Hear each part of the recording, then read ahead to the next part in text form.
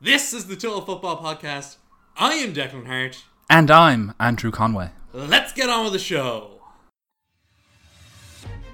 This fella Ronaldo is a cod. Arsene Wenger's been in Japan for a year. He doesn't know anything about English football. I have nothing to say. I'm so sorry, I have nothing to say. It's the history of the Tottenham.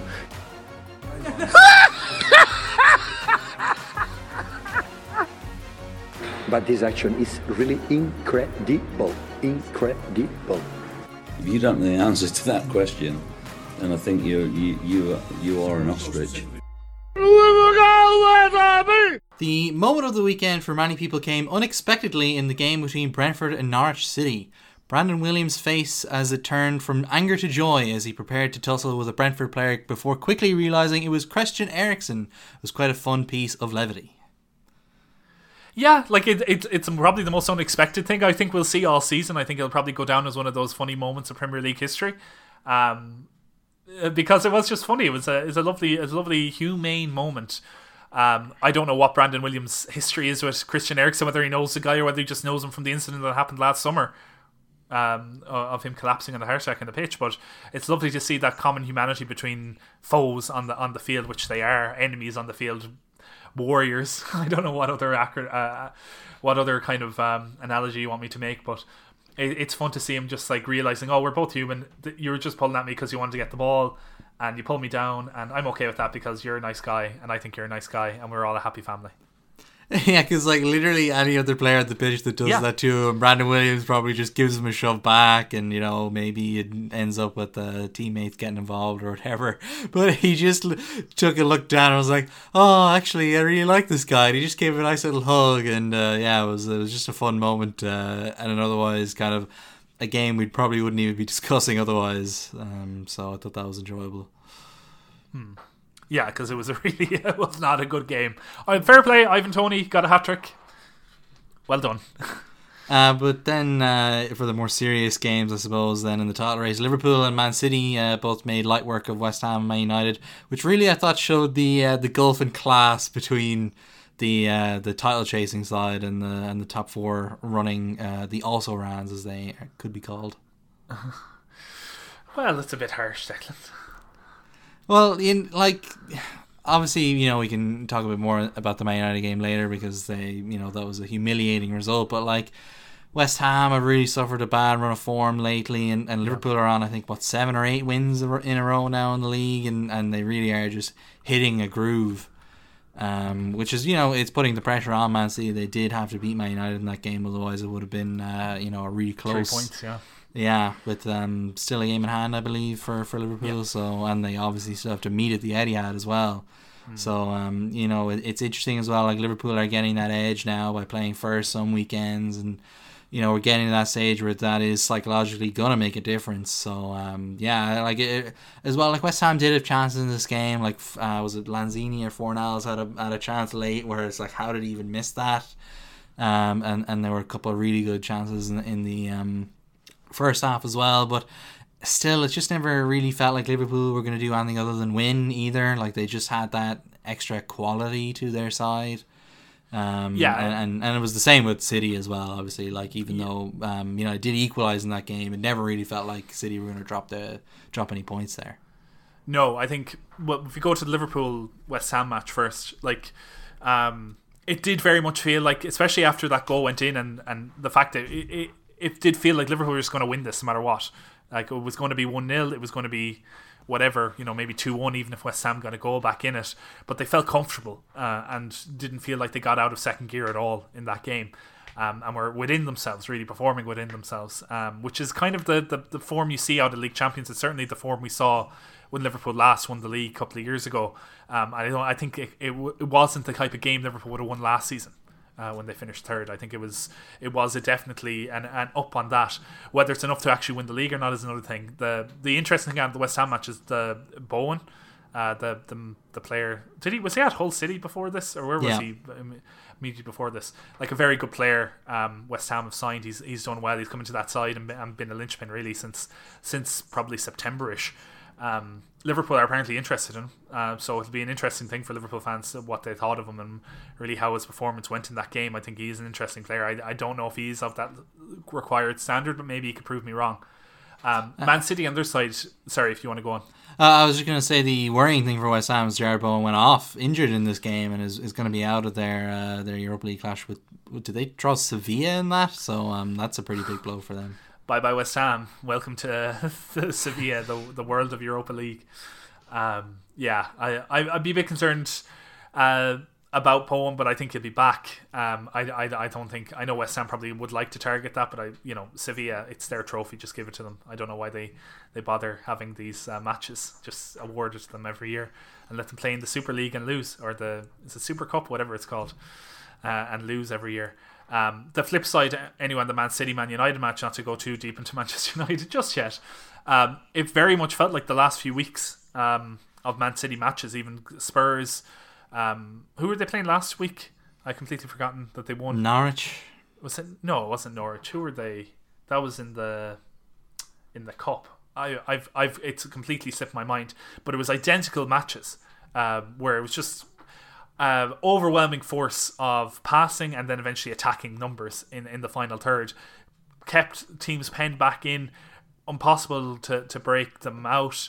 They were doing that horseshoe donut thing where they just pass the ball around the edge of the box until a mistake presented itself, and eventually every team makes a mistake, and Man City pounced on those during this match. And I don't think it would have mattered who they were playing when they're in that kind of form, when they're in that kind of ability to kind of make those incisive passes, unless they play badly in defence, which again I think they weren't great in defence in this game either. I think Manchester United did carve them open at a couple of occasions, and better finishing or better decision making from Elanga or even Rashford at times could have seen something in this game go a bit differently, like it did when Spurs went to and played City a few weeks ago. But alas, it didn't happen, and City reaped the rewards and really took full advantage of it. And we can talk about Manchester United and the way they are, but I think they would have lost this regardless. You have a bad game and you move on. I think that's what Rangnick would be telling everybody at that club. Although maybe that's not what the opinion is in the greater society. Maybe that's not the opinion of the players. Yeah, because moving on then to Man United, that is the point I really want to bring up out of this game, is that regardless of really what happened, this is a great example of how Man United just, as a club, they're incapable of just losing a game and then moving on. They lose, and then it's existential crisis. It's 600 million needs to be spent in the summer. 5-7 players need to be brought in. 8 players need to be sold. The players are all cowards. They have no spine. They lack mentality. They have no passion. It's all these over the top criticisms. It's really quite grating. It happens with Tottenham as well to an extent, or it has happened a lot with Tottenham to an extent this season as well. I'm sure Conte probably hasn't helped that with some of the comments he's made regarding Spurs in the last few weeks. But he's an emotional guy, so we'll give him that. But it comes out today that Rangnick only thinks a couple of the players have the right.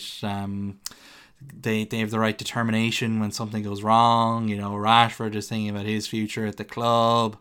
There's the whole stuff with Ronaldo that had kind of come to light before the game had even started, because he'd been told he wasn't going to play on the Friday, and then apparently went to Portugal and had complained about a hip flexor issue that Rangnick mentioned had been an issue in the past, and whether or not he is actually injured or not is not really clear at the moment. And I suppose it wouldn't shock me if there was a clause in his contract that if they don't make the Champions League, then he can walk away at the end of his contract. Or has he played his last match for Manchester United? Yeah, how is that? Is it that serious? What's going on at the moment? And we could spend 20 minutes talking about whether or not that's a good thing for Man United, but it is. He is the guy that they brought in this season to improve the team. He's the guy that they brought in on 500 grand a week or whatever as their top most paid player, so that it's already hitting like this in March, and it's not clear whether they're even going to get top 4 now after this. Just speaks to how much of a disaster of a season they've had. But at the same time, just move on. Like, they lost, you know, it happens. Yeah. I agree as well that they could have maybe, you know, gotten a little something more from this game, and it really goes to show, like, it was funny, like, they started the game, I thought, quite well. Like, they dominated the ball for the first 5 or 6 minutes or so, and then Man City got the ball once, and United just, like, it was like everyone in their defensive line just fell asleep for a couple of minutes. Like, it was so simple. So, you know, there's definitely questions that need to be asked about where, like, those lapses in concentration come from, how it can be so easy in such a big game to give away a goal so simple as that. But really, you know, it's been clear for a long time that Man City are a better team than Man United, so I think we can move on. Yeah, I think that's definitely part of it. Like, I think to answer your very first question, why is there such a big deal about this? It's because the media is dominated by Manchester United. It's because 20 years ago, for 20 years, Manchester United, if they lost a game, it was newsworthy. They didn't lose that many games a season. It would be the big thing of the weekend if United managed not to win a match. And I suppose we're slowly starting to filter in this type of every defeat is a crisis that comes from the likes of Germany and Spain and Italy, where if Bayern lose a game, or if Real Madrid lose a game, or Barcelona lose a game, or Juventus lose a game, it becomes such a big deal that it's like, oh, how can this can't go on, the manager must be replaced, all the players must be sacked. And it started to permeate English football because there is an anticipation that these big teams don't lose games. Like we said at the beginning of the season, that both Liverpool and Man City were going to drop points this season, and you know, they haven't been as say fallible as I thought they might be, but they have been fallible. They have dropped points, and every time they do, it's a big, oh no, it's over for, like, this is, you know, fraudiola. You know, when Man City lose to Spurs a few weeks ago, even though, you know, they're not a perfect team, they are very good and they have very good aspects to their side, but they're not perfect. And people forget that. So I think the focus on United on that history thing, I think that's creeping into it. Also, the fact that they dominate the media, like we had. To go on Sky Sports, like the two of the biggest pundits on Sky Sports are Gary Neville, who's all Manchester United all the time. He still says we a lot of the times when he talks about Manchester United, and he speaks about them like he has the intimate knowledge of everyone in the club and everything in the club, and maybe he does. And also Roy Keane, who we can talk about Roy Keane separately, as he has a whole other thing going on. But they're people that like dominate the conversation. And even Micah Richards, like, he went off on wild rants on Sky Sports at the weekend on Gary Neville and everything like that, but he did kind of make a similar point to you, while also going off on everything being crazy at Manchester United. He made the point that, you know, why should United get special treatment that other clubs don't? Why should United be thought differently? Why should it be an expectation that United win every game, that they should have everything right, when, you know, clubs that have spent similar money, of similar stature historically, don't always get it right? You're looking at Chelsea, you're looking at Arsenal, you're looking at Spurs. They don't get the same kind of spotlight shone on them in the same way as United. They do get criticised, they do get things like that, but they don't get it to the level United get, and it's a bit strange. The final thing, just to go to Roy Keane a bit, you know, some of the criticism he made of the players not trying, not doing their best, giving up and stuff like that. Well, that, you know, that happens to humans. And maybe Roy Keane isn't a normal human, and maybe he never gave up on a match. Maybe he never, you know, feigned injury or feigned attempts, or you know, got tired, or just kind of like chalked it up and say that's it. But everybody else does. You see it in every walk of life. You see it in, you know, you're talking about individual sports, golf or tennis. You know, sometimes golfers just give up on a round if it's not going well and just take it because it's like it's not going to get any better. You see it in tennis players sometimes in a set. They're like, okay, I think I'm not going to recover from this, so I'm not going to waste any energy, and I'll come back in the next set and I'll lose this one 6-1 or something like that.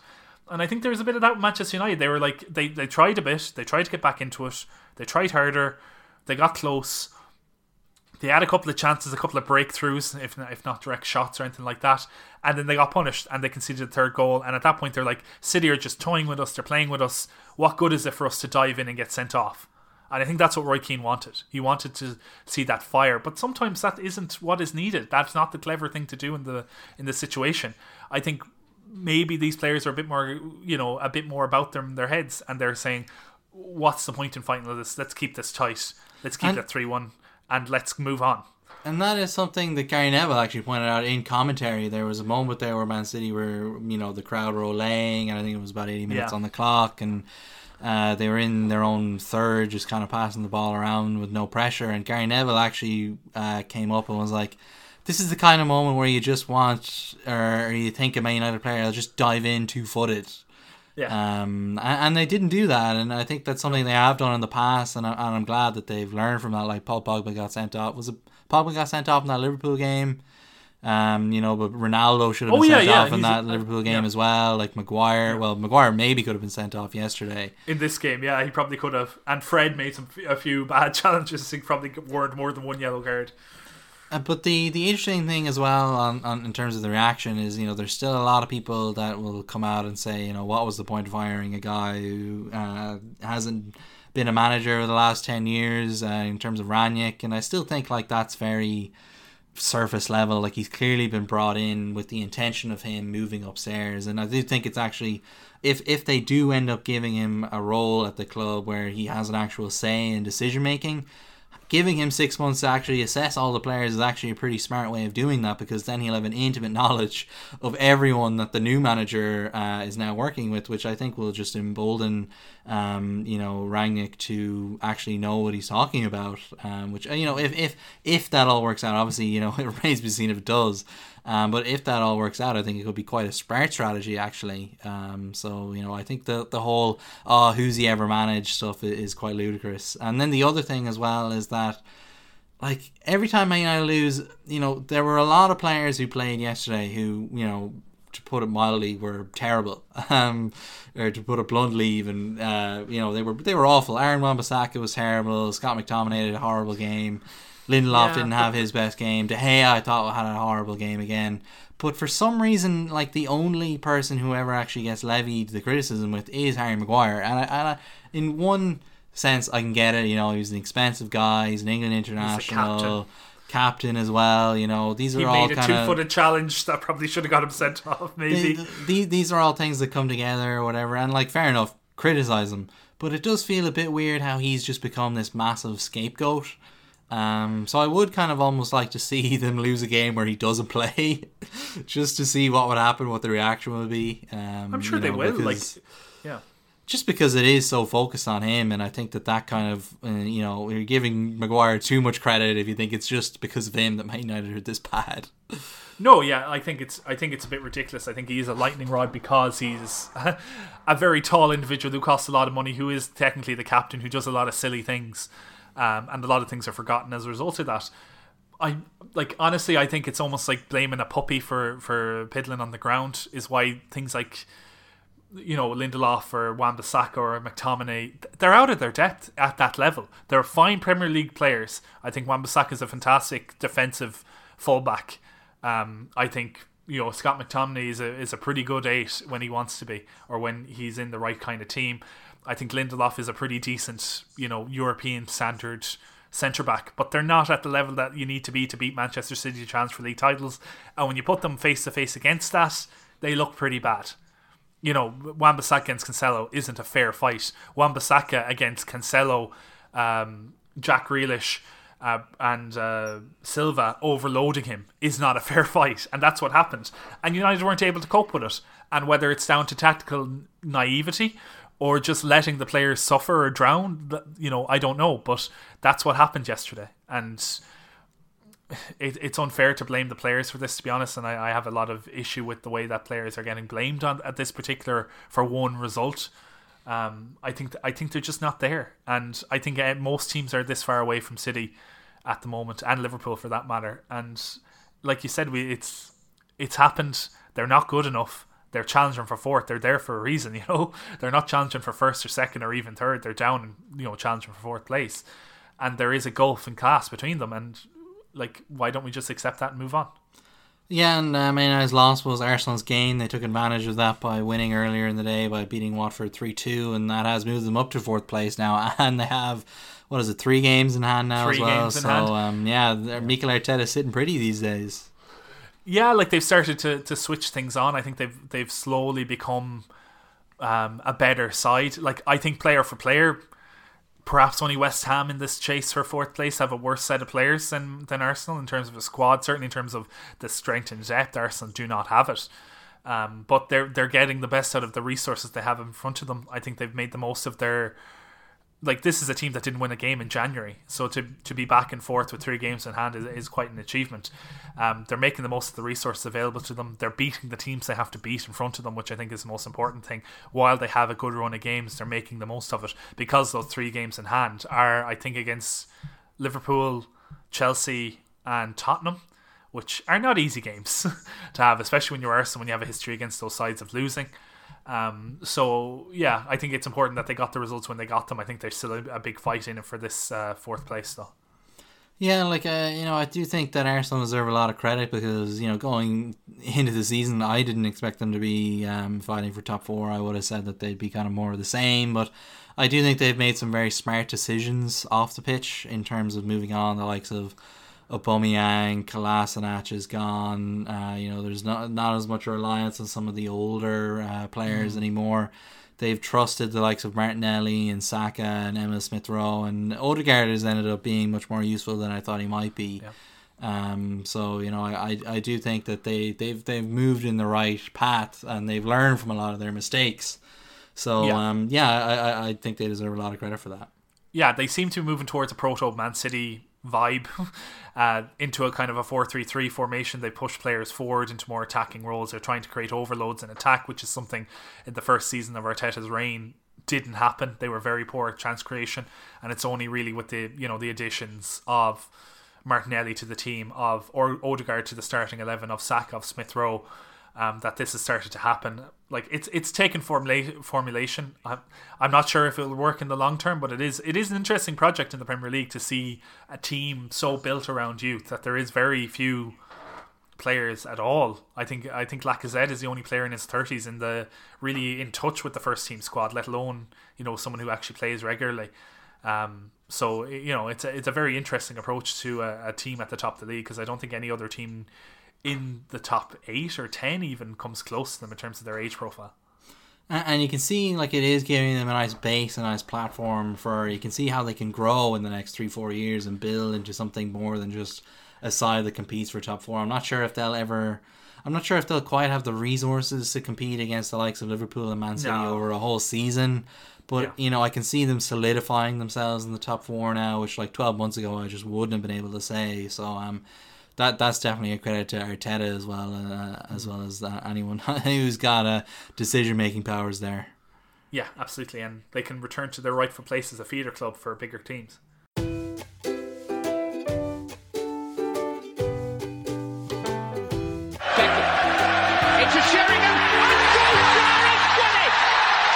Roman Abramovich on Wednesday announced his intention to sell Chelsea following a 19-year stint as the owner of the club. What impact has he had on the sport, and what does this decision mean for football going forward? Well, he's changed football. You can argue it's for the better, it's for the worse. He's made Chelsea into a powerhouse. I remember when he joined the Premier League, and he was kind of not laughed at. I remember he was at the last game of the season. Chelsea in 2002, 2003. They played Liverpool, didn't they? Was it Liverpool they were playing at Stamford Bridge? I think Zola scored in his last game for Chelsea. Secured them top 4. Top 4. Claudio Ranieri, who hadn't signed a player, he hadn't bought anybody that summer, and they were not going to be in a relegation battle, but the anticipation was to be mid-table at best. That season managed to get them into the top 4, which was a Champions League berth at the time, and the story going around, which turns out not to be that true, that was Roman Abramovich was in the crowd, and whoever won that game he was going to buy. That was the whole story around it. It wasn't like that. He was long since going to buy Chelsea, and he took them on. That summer alone they bought basically everybody. It was a summer like we hadn't seen before. Even Jack Walker at Blackburn had come in and bought a bunch of the best players, best young players in the Premier League, and brought them all to a single side. And it almost happened overnight that they became a title challenger from being nowhere the year before. And the significant thing about doing that, I think it was £110 million was the figure that they spent that summer, which was an extraordinary sum at the time. But it's interesting that you compare him to Jack Walker, but the big difference there was Jack Walker was a local businessman who had a genuine love for the club as a fan of Blackburn. And that's what kind of motivated him to help build that club into what would become the league winners of 94-95 with Alan Shearer, Chris Sutton, Tim Sherwood and Kenny Dalglish as manager, whereas Roman Abramovich came from Russia. He was the only real proper foreign owner of the club. I know there was I can't remember the name of the guy that was owning Fulham. Wasn't from England, but he lived there for 40 years. Oh yeah, like Al Fayed, yeah, he was part of the furniture of London. Yeah, he's local. You could even consider him a local businessman. You really could have. Yeah. Whereas Roman Abramovich had kind of come from, basically nowhere to buy a club the size of Chelsea and turn them overnight into one of the biggest clubs in the world with his massive amounts of money. Like, that was completely unheard of. Now, it did take a number of years. Like, they did win the league within 2 years with Jose Mourinho being put in charge in 2005. They did make the Champions League semi-final in 2004 as well, and really could have won the tournament that was eventually run by Porto under Jose Mourinho. It was a terrible semi-final defeat to Monaco that really, shattered Claudio Ranieri at that club. But within it took a while. They got their commercial revenues right. They got it, proper marketing people in. They started marketing the club globally as a big brand. They redesigned the crest. They got big sponsors in. And all of this started to really remold Chelsea, because the first few years, if you're going to Chelsea, you're going there for the money mostly. If you're Hernan Crespo, if you're Andreas Shevchenko, if you're Michael Ballack, yes, if you're Jeremy, if you're Sana Diarra, if you're Thiago, if you're Paulo Ferreira, if you're Ricardo Carvalho, if you're Petr Cech, you weren't signing for Chelsea because you thought you'd win league titles and win Champions League. You were signing there because they offered you an enormous amount of money, and a fringe benefit is maybe you'll be in contention with that if everyone else agrees with you. We saw Robinho at Man City later on as well, the same type of idea. But within 5-6 years, they had done it. They had reached the promised land. They were challenging Barcelona in Champions League semi-finals year after year. They were getting to finals, losing to Manchester United on penalties. They eventually won a very undeserving but at the same time hilarious Champions League in 2012 by beating Barcelona with that Fernando Torres goal, and eventually just like bamboozling Bayern Munich somehow and winning on penalties and that as well.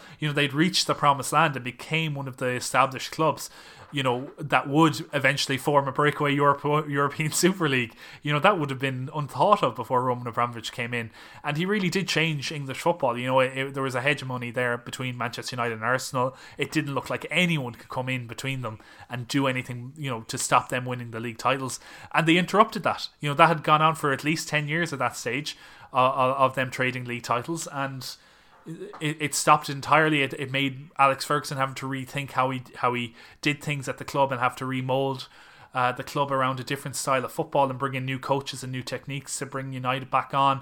And then it invited other purchasers to come into Premier League and move things forward, like Manchester City and indeed Liverpool later on as well. Yeah, like for better or worse, Roman Abramovich introduced basically the idea of globalization to English football.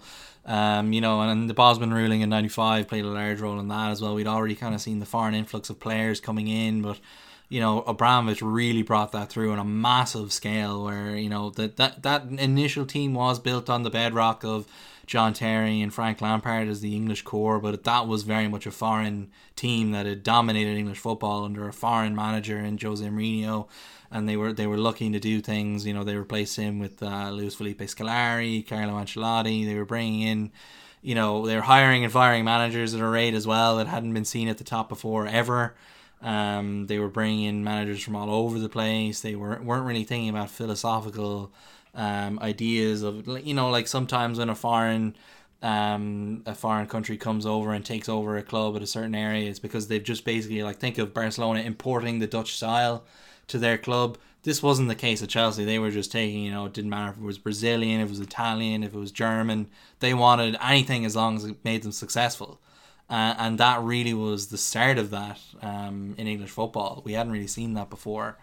And obviously now it's basically, that's the norm. That's the norm. Like that's the way Man City work. If Man United do ever turn things around, it'll probably be because they've bought players from various different countries and without a specific tactical style that they're importing. But that's Newcastle United. Looking like that's what's going to happen. That's why there was people on the streets of Newcastle. Now, some of that was to do with Mike Ashley being deposed, but there was people celebrating on the streets in their thousands when they were bought by Saudi Arabia, because they knew what it would mean for the club. They knew that this, as a transformation like Chelsea, could happen to them. And it really was the fact that Roman Abramovich came in and made himself look like a star, really. Like he was given the red carpet treatment when he turned Chelsea around. like that definitely played a role in convincing the likes of Abu Dhabi and Qatar and Saudi Arabia to come in and say, well, actually football is an incredibly powerful tool to boost our image. Yeah. Even Leicester City with the Think Power group, you know, it's exactly the same. They saw it. They saw the benefit it could have on their business, on their tourism to the country. Like it had a full, you know, it's at top and bottom levels of the game. It's at the Man Cities, but it's also at Leicester's. It's at whole, you know, every layer of the game now has had similar intervention. Yeah, and you know, we're not really quite discussing the merits and the demerits of that at the moment, but like that is a massive legacy to leave behind, considering, you know, he came from absolutely nowhere in terms of the public eye before that. You know, I do think this is the right decision, that he's being not quite forced to sell, but he has decided to sell. I thought the statement, like, I don't think it's worth reading out, because the statement, I think, has been devoured quite well by a lot of people as part of that sports washing idea. You know, the stuff about him setting up a foundation for the victims of the ongoing crisis, you know, doesn't really specify who the victims are. You know, there's stuff about, you know, he's going to donate the net proceeds, you know, doesn't really define what net proceeds mean. You know, various stuff like that, making claims that he genuinely came in for a love of the club or the love of sport, when, you know, it's very clear that that's not really why he got involved at Chelsea in the first place. You know, maybe over time he did grow an attachment to the club, but I do think that is irrelevant. And I think for Chelsea as well, like, obviously, you know, it's easy to kind of forget about them, but there's a whole generation of Chelsea fans out there who only know Roman Abramovich as the owner of that club, which is, you know, that's a huge shift for them to now have to kind of focus on going forward. Yeah, I think I don't know what the future holds for Chelsea, to be honest. Will they become like a Tottenham? Will they become like an Arsenal, and that they have billionaire owners who are effectively absentee landlords and don't really care for their assets as long as it maintains a certain amount of value? Or will they be bankrolled like Roman has? I'm imagining it's going to be more to the former. And I don't think Chelsea fans will be happy with it. For everyone else, it gives an opportunity to get into the top flight of the top echelon of English football. Again, because Chelsea's spot was there, and now it's not as solid as it once was. And it'll be interesting to see how they grow and develop in the coming years. Will they be as quick to chop and change the manager? Will they be as able to attract or even afford to pay for these immense players that they have in their teams? Like, it'll be a very interesting time ahead. Yeah, like there's just a lot of uncertainty, and the fact that there is so many questions about the future of the club. Like, you know, there was a time this time last week where we were wondering what the status of the club would be like. Was it going to exist over the next 6 months? You know, like those were serious questions being asked because of the various ties that Roman Abramovich has and the sanctions that could have come into place. And, you know, that's a great argument for why he never should have been allowed to own the club in the first place, because, you know, he brings the status of the club into question, and we can't have that as a community asset ever be in danger. You know, and we see that at a much lower level. You know, the likes of Bury, you know, had to shutter. Macclesfield had to shutter, to rebrand. You know, they're clubs in the lower leagues of the English pyramid that have hit, you know, very bad financial times, and their status as a club has been put into question. And this is all of that in a much larger scale, and it's just an even greater argument for why there needs to be much greater balances and checks for who actually owns these clubs, because, you know, they're not like a normal business. Like, they're not like, you know, a bookstore that, you know, couldn't draw any customers, so it has to shut down. These are a place for social gathering. These bring people together. There's universal experiences held and shared between these people, and they're a community program. Like, they've done a lot to Chelsea's credit in the last few years. They've done a lot to help the community that the club is enclosed by. So, you know, it's a great argument for why there needs to be greater scrutiny as to who actually owns these clubs. Yeah, absolutely. And you know, it can be vain or to even hope for this, but maybe there will be new rules in place in the future to kind of protect these community assets, to work with them, to ensure that they don't become the proxies of nefarious people and that these circumstances don't arise again in the future. But yeah, because like up to now, football hasn't really drawn a line on what is and what isn't acceptable in terms of club ownership. Like, it's been a complete and utter free for all up until now, but it does feel like war crimes is kind of where we're settling on. You know, if you commit active war crimes, then you might get sanctioned. Is kind of the line we're drawing. Yeah, it seems to be a pretty low bar to clear. Yeah, you know, what it means for football going forward, you know, the hope is that, you know, this is the beginning of something like FIFA, obviously, are being tied into the, like we discussed that all last week, you know, the what this invasion of Ukraine means for FIFA and UEFA and stuff. But for a club the size of Chelsea to be hit by this, Everton as well have been hit by this as well with Usmanov. You know, he had a giant yacht seized in Germany. The club announced that they basically cut all ties to the sponsors that he brought in, which made up, you know, seemingly a significant portion of their club's revenue. So, you know, Everton as well are in a similar boat where, you know, the status of that club is being called into question as well, and that's another pretty sad story too. Yeah, and like, it's funny because Everton, you know, you thought Everton's financial problems were all wished away in recent years when Bill Kenwright sold off his the majority of his stakes over to this, what's his name, the guy from America who owns the parts, and Usmanov between them, Farhad Moshiri. Farhad Moshiri and Usmanov between them, and like that enabled them to like get rid of gambling from their sponsorship and to like work with better sponsors and to work, you know, better around the community, but it all, and to, you know, plan a new stadium, and now that all could be for nothing and they could be back to square one. It's and Bill Kenwright back in charge, like the stress of the man never leaves. But yeah, there's more. I'd say there's a lot more ramifications to this yet to come out, and we'll see how things take us. But yeah, it does seem like there's the Russian impact on certainly Premier League football is coming to an end. I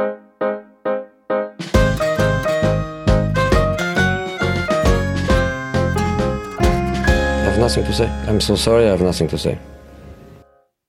We find out this week the first four entrants in the Champions League quarterfinals. Who we got going through from the second legs this week? Well, the biggest tie, I suppose, is the Real Madrid PSG match in the Bernabeu. The first leg. Big breaking news this week today about Kylian Mbappe. He might be out from it, which would be a blow to PSG, you'd imagine. To put it gently. Yeah. Well, it could open up. You know, I do think that PSG played pretty well. Like, Messi should have probably scored a penalty in that match, and there was other opportunities as well for the teams. But, you know, I still think there's a bit in the tank for Real Madrid. I think they executed their game plan exactly as, well, maybe not exactly as they would have liked. They probably would have liked to create more chances, but they confined Paris Saint-Germain a lot in that game and withheld very well. And it was really a lapse very late on that allowed Paris to gain the advantage into that second leg. But as we said, there's no away goals, so they have less to worry about as the home team. Now they can go all gun-ho for it. And not worry as much about conceding on the break and completely throwing away the tie. So I think this match will be a bit more open than we're expecting, and especially with Kylian Mbappe injured by Idrissa Gueye in training. We don't know whether he'll be out or not. I think we won't know until the match actually starts. But it could give Real Madrid a bit of hope, a bit of belief, and there's enough skill and quality in that squad to get a victory. There's enough nous in there, especially with the weak underbelly that exists at Paris Saint-Germain. They do not like it up them, and if the crowd can get on the backs of these Paris players, if a couple of chances can go their way, there's enough experience in that Real Madrid side to take it home. Paris still be my favourites to progress, but yeah, I do think Real Madrid have a chance, and I think there is a game in it. And this is where the lack of an away goals rule will, I think, embolden Real Madrid, because, you know, normally if you were bringing a 1-0 home win to an away tie with the away goals rule and you scored first, that was it. It was all in all likelihood over. So Real Madrid don't quite have that fear that could have maybe stopped them, or maybe could have seen them play a similar game plan on this week for the second leg. So hopefully that will mean they will be a bit more open and we could see a bit more of a back and forth game between these two sides, because you're right, like there's plenty of quality in that Real Madrid side. I do think they could have been a bit more adventurous in that first leg, and I do think that the game plan was pretty much almost perfectly executed from Carlo Ancelotti's perspective in that first leg, even if I didn't like it. But I do think the blow of Kylian Mbappe does kind of open it a little. Like I do think it goes from heavily favouring PSG to slightly favouring PSG.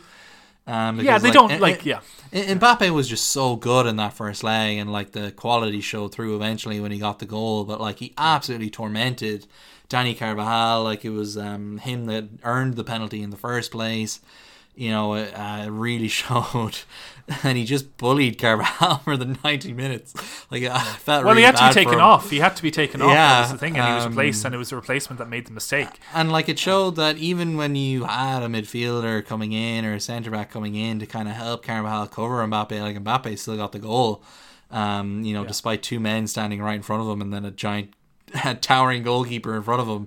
This guy's pretty good, Kylian Mbappe, so you really need to be at your best to stop him. And with him gone, that might loosen Real Madrid up a bit as well. Like that might make them even emboldened to go for it even more. And I do think that if Real Madrid score first in this game, we've seen PSG kind of wilt under the pressure in the past.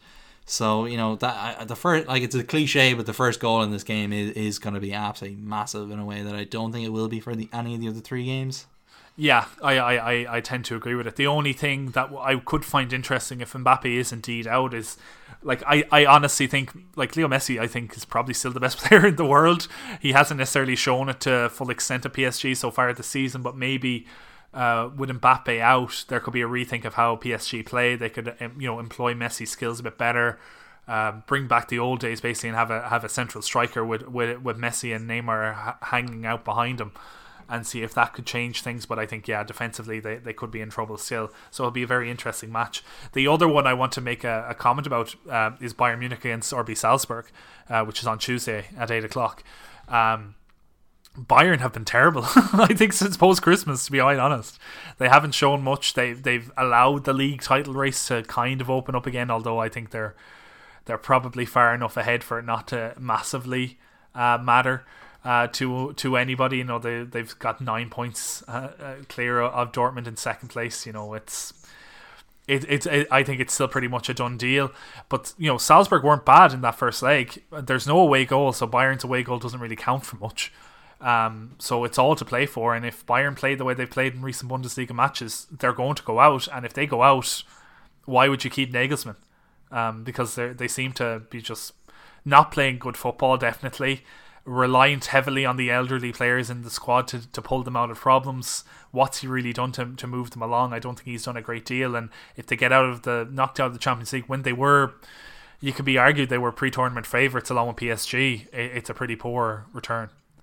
Yeah, like that would really call into question Nagelsmann's European pedigree, because we've seen him embarrassed enough already as it is on the big stage. Like at RB Leipzig, he was fairly humiliated by PSG a couple of times. By United, dismantled them 5-0 that time as well at Old Trafford. And to then lose to RB Salzburg at Bayern Munich would be that would be the biggest upset Bayern Munich have faced in quite a long time in Europe. So that's definitely one to keep an eye on. You're right, on Tuesday. And like I do think that Salzburg could maybe get something from that. Like that first leg was quite interesting because Salzburg took the lead very early, which kind of caused us to not really see a true game, because after that they properly sat back and just let Bayern have the ball, which I don't think is generally the Salzburg way. I don't think that's how they'll start the game on Tuesday. So it'll be interesting to see if they do try go toe-to-toe at the Allianz Arena and how that'll work for them. The fact that they don't need to score as well, I think will be an interesting aspect to it as well, and will probably help them. Yeah, and if the crowd gets on their back as well and gets on Bayern's back, you can see some ugly scenes at that club, because it is a mix of old and young players. I don't know if the young players have it in them. They are very talented, but whether they have the guile to actually get through a tough occasion, and whether the old players still have enough in their tanks to bring them through, because it's been a tough few weeks for them. I think the other matches, I don't know. I don't think Sporting are going to come back somehow. 5-0 down, going away against Man City. I think that match might be. Yeah, I think they might be taking a shower early in that night and may as well go home again. And Inter Liverpool, an interesting tie. 2 goals is a big thing to overcome at Anfield for Inter, even if they are a good side. I think they should start focusing on the league again. I think they've got that game in hand over Milan and to chase back down the Serie A title. I think the Champions League is gone for them this season. Yeah, like that first leg was really unfortunate in the sense that they were actually much more competitive against Liverpool than I was expecting, and they hit the post with Çalhanoğlu in the first half. They created a couple of decent chances that just didn't quite register. Like they didn't register shot on target all game, which was really surprising considering the areas they managed to get the ball into. Yeah, maybe highlighted most of all was Dzeko's just total utter lack of pace in that game. Which was a bit of a problem for them. But I think there's a world in which that game was a bit closer on the scoreline and we'd be really excited for this game. But unfortunately Liverpool just got the couple of goals and that should be enough to see them through. Yeah, there's just a gulf in class between the top of Serie A and the top of the Premier League. Yeah, and you're right as well that Inter should kind of maybe just focus on the top of Serie A, because I don't know who's going to win that league right now and it is very exciting. Yeah. But it could be them if things go their way, and this, I suppose in many ways this week will be a weight lifted off their shoulders so that they can free their minds to just think of Serie A or whatever. So unfortunate that it ended this way, and they to be fair, Simone Inzaghi got them out of the group stages, which Conte couldn't do, and they happened to just draw against one of the best teams in Europe. It happens, so no disgrace in losing to Liverpool. No, none at all. And in fairness to Inzaghi, he didn't have an easy group stage either. So he did very well in reaching this length. And I think Liverpool will be, depending on who they draw next, will be thereabouts the end of this tournament. Then shifting gears back to the Premier League, there's some big top 4 games coming up this week. Man United Spurs is the big one. We've talked at length about Man United, but Spurs haven't played yet this weekend, so we don't know what their state of mind will be going into this game. But the last time they played was losing to Middlesbrough, so this is the losing to Middlesbrough derby, if I got that right. Yeah, it might just be like Spurs. We don't know how they've done against Everton, but they could be, quite adrift at this point of the top 4 race. They could be right on top of it, who knows. I like this match. I thought Spurs might have, earlier in the season, I thought Spurs might show something. I think Nuno was still in charge at that point, and Solskjaer was definitely still in charge of Manchester United. Manchester United ran out comfortable winners. Yeah, that was dubbed the El Sacchio or the Sacco beforehand, with the loser was bound to lose their job, and ultimately I think that is what happened. Yeah, and both ended up losing their job in the long term. While I don't think that could happen this time necessarily, I hold out similar thoughts. Like, I think Tottenham would be my favourite to win, but on paper I would think they should win, given how their week has gone. The fact that they'll be, I think, they don't have to worry about a Champions League match, for instance, coming up or anything like that, and they'll have a bit more confidence, you'd imagine, in them. But I still think Manchester United will win this match because they're kind of like that at the moment. I think they have the quality there to kick them over the line. And I think if they don't win this match, they're in a lot of trouble for the top 4 race, because they have a lot of tough games coming up. And, Spurs is one of the winnable ones. And, the old saying goes, lads, at Spurs. And that's the case with Tottenham. Yeah, like this one, it really does feel like if it does end in victory for one, the loser will basically be out of the top 4 race. Like, I know there's a lot of things that can happen between now and the end of May, but just even the psychological edge of losing this one could be enough to just see them kind of give up. And the points gap could widen. Like Arsenal play Leicester City in the other game, which takes place on the Sunday. So they'll know where everything lies in the table going into that game, which could go against them, could go for them. Arsenal in the past have been tripped up by Leicester, even at the Emirates. So this is definitely a banana skin that they could get tripped up by. Oh yeah, absolutely. Leicester have a habit of beating Arsenal at times when they're inopportune, and also Arsenal have that habit with Leicester. But Leicester are marching on the right tune now. They're starting to get their act together. They're 2 wins on the bounce, which is their most wins in a long time consecutively. They haven't managed back-to-back victories in a long time in the league. So they're moving in the right direction. they have a Europa League match, I want to say, this week, or whatever they're in, Europa Conference League. So that could impede things in terms of their preparation. And I know Brendan Rodgers is not a huge fan of European football. He showed that at Liverpool, and indeed at Celtic it wasn't his forte. And not having the whole week to prepare for a match usually did throw him a bit. So there is that to think about as well. But Leicester, they could march towards those Europa League places now. They have 3 games in hand. They are set where they are. If they win their games in hand, they will climb up to roughly where Spurs are now. So, that could be, the target they're aiming for before they probably lose some more players this summer. Then just finally, I want to look at the title race again. Both Liverpool and Man City play against what we would call kind of, decent mid-table opposition who could pose difficulties on their day, I suppose. First of all, Liverpool are away to Brighton on Saturday afternoon, and then City go away to Palace, who definitely have been a banana skin for City in the past. That's Monday Night Football next week. So do we think that this will be a comfortable 3 points for those two sides again as they gear up for a title race, or is there potential for some drop points here? Well, you love Brighton, and we know that, but as you said to me at the weekend, Brighton are the first team you think that are on summer holidays. We're just in March, and they appear to be on the bus. I think they created a lot of good chances against Newcastle at the weekend. They probably were the better side throughout, but they just had 2 lapses of concentration, conceded 2 goals, and couldn't get back to level terms. I don't see how against Liverpool at a lunchtime kickoff. I know Liverpool are playing midweek, so maybe will be a bit tired, will be a bit thrown. I don't see how Brighton will put up much against them, to be honest. Yeah, like the thing I will say for this one is that at Anfield, I watched that game. It was the 3 o'clock kickoff then on a Saturday, and it was quite interesting because Liverpool were kind of in that weird area, weird part of the season where they were playing well, but like not that well, and they were dropping silly points, and they did drop silly points here. They went 2-0 up in that game, and then I think they had a goal ruled out for handball that would have made it 3-0, and then like at that point it seemed like the game was over before that game had been ruled out, and then suddenly it'd been disallowed, and then Brighton got one back through an amazing shot that looked more like a cross, but it floated in over Alisson, and then that kind of emboldened Brighton to then go on and get an equaliser at Anfield. So they do know how to get under Liverpool's skin, and I think Liverpool will need to have their wits about them going into this game if Brighton are up for it. Yeah, I still think Liverpool will have enough for them at this point of the year, especially if they don't have a tough match against Inter in midweek.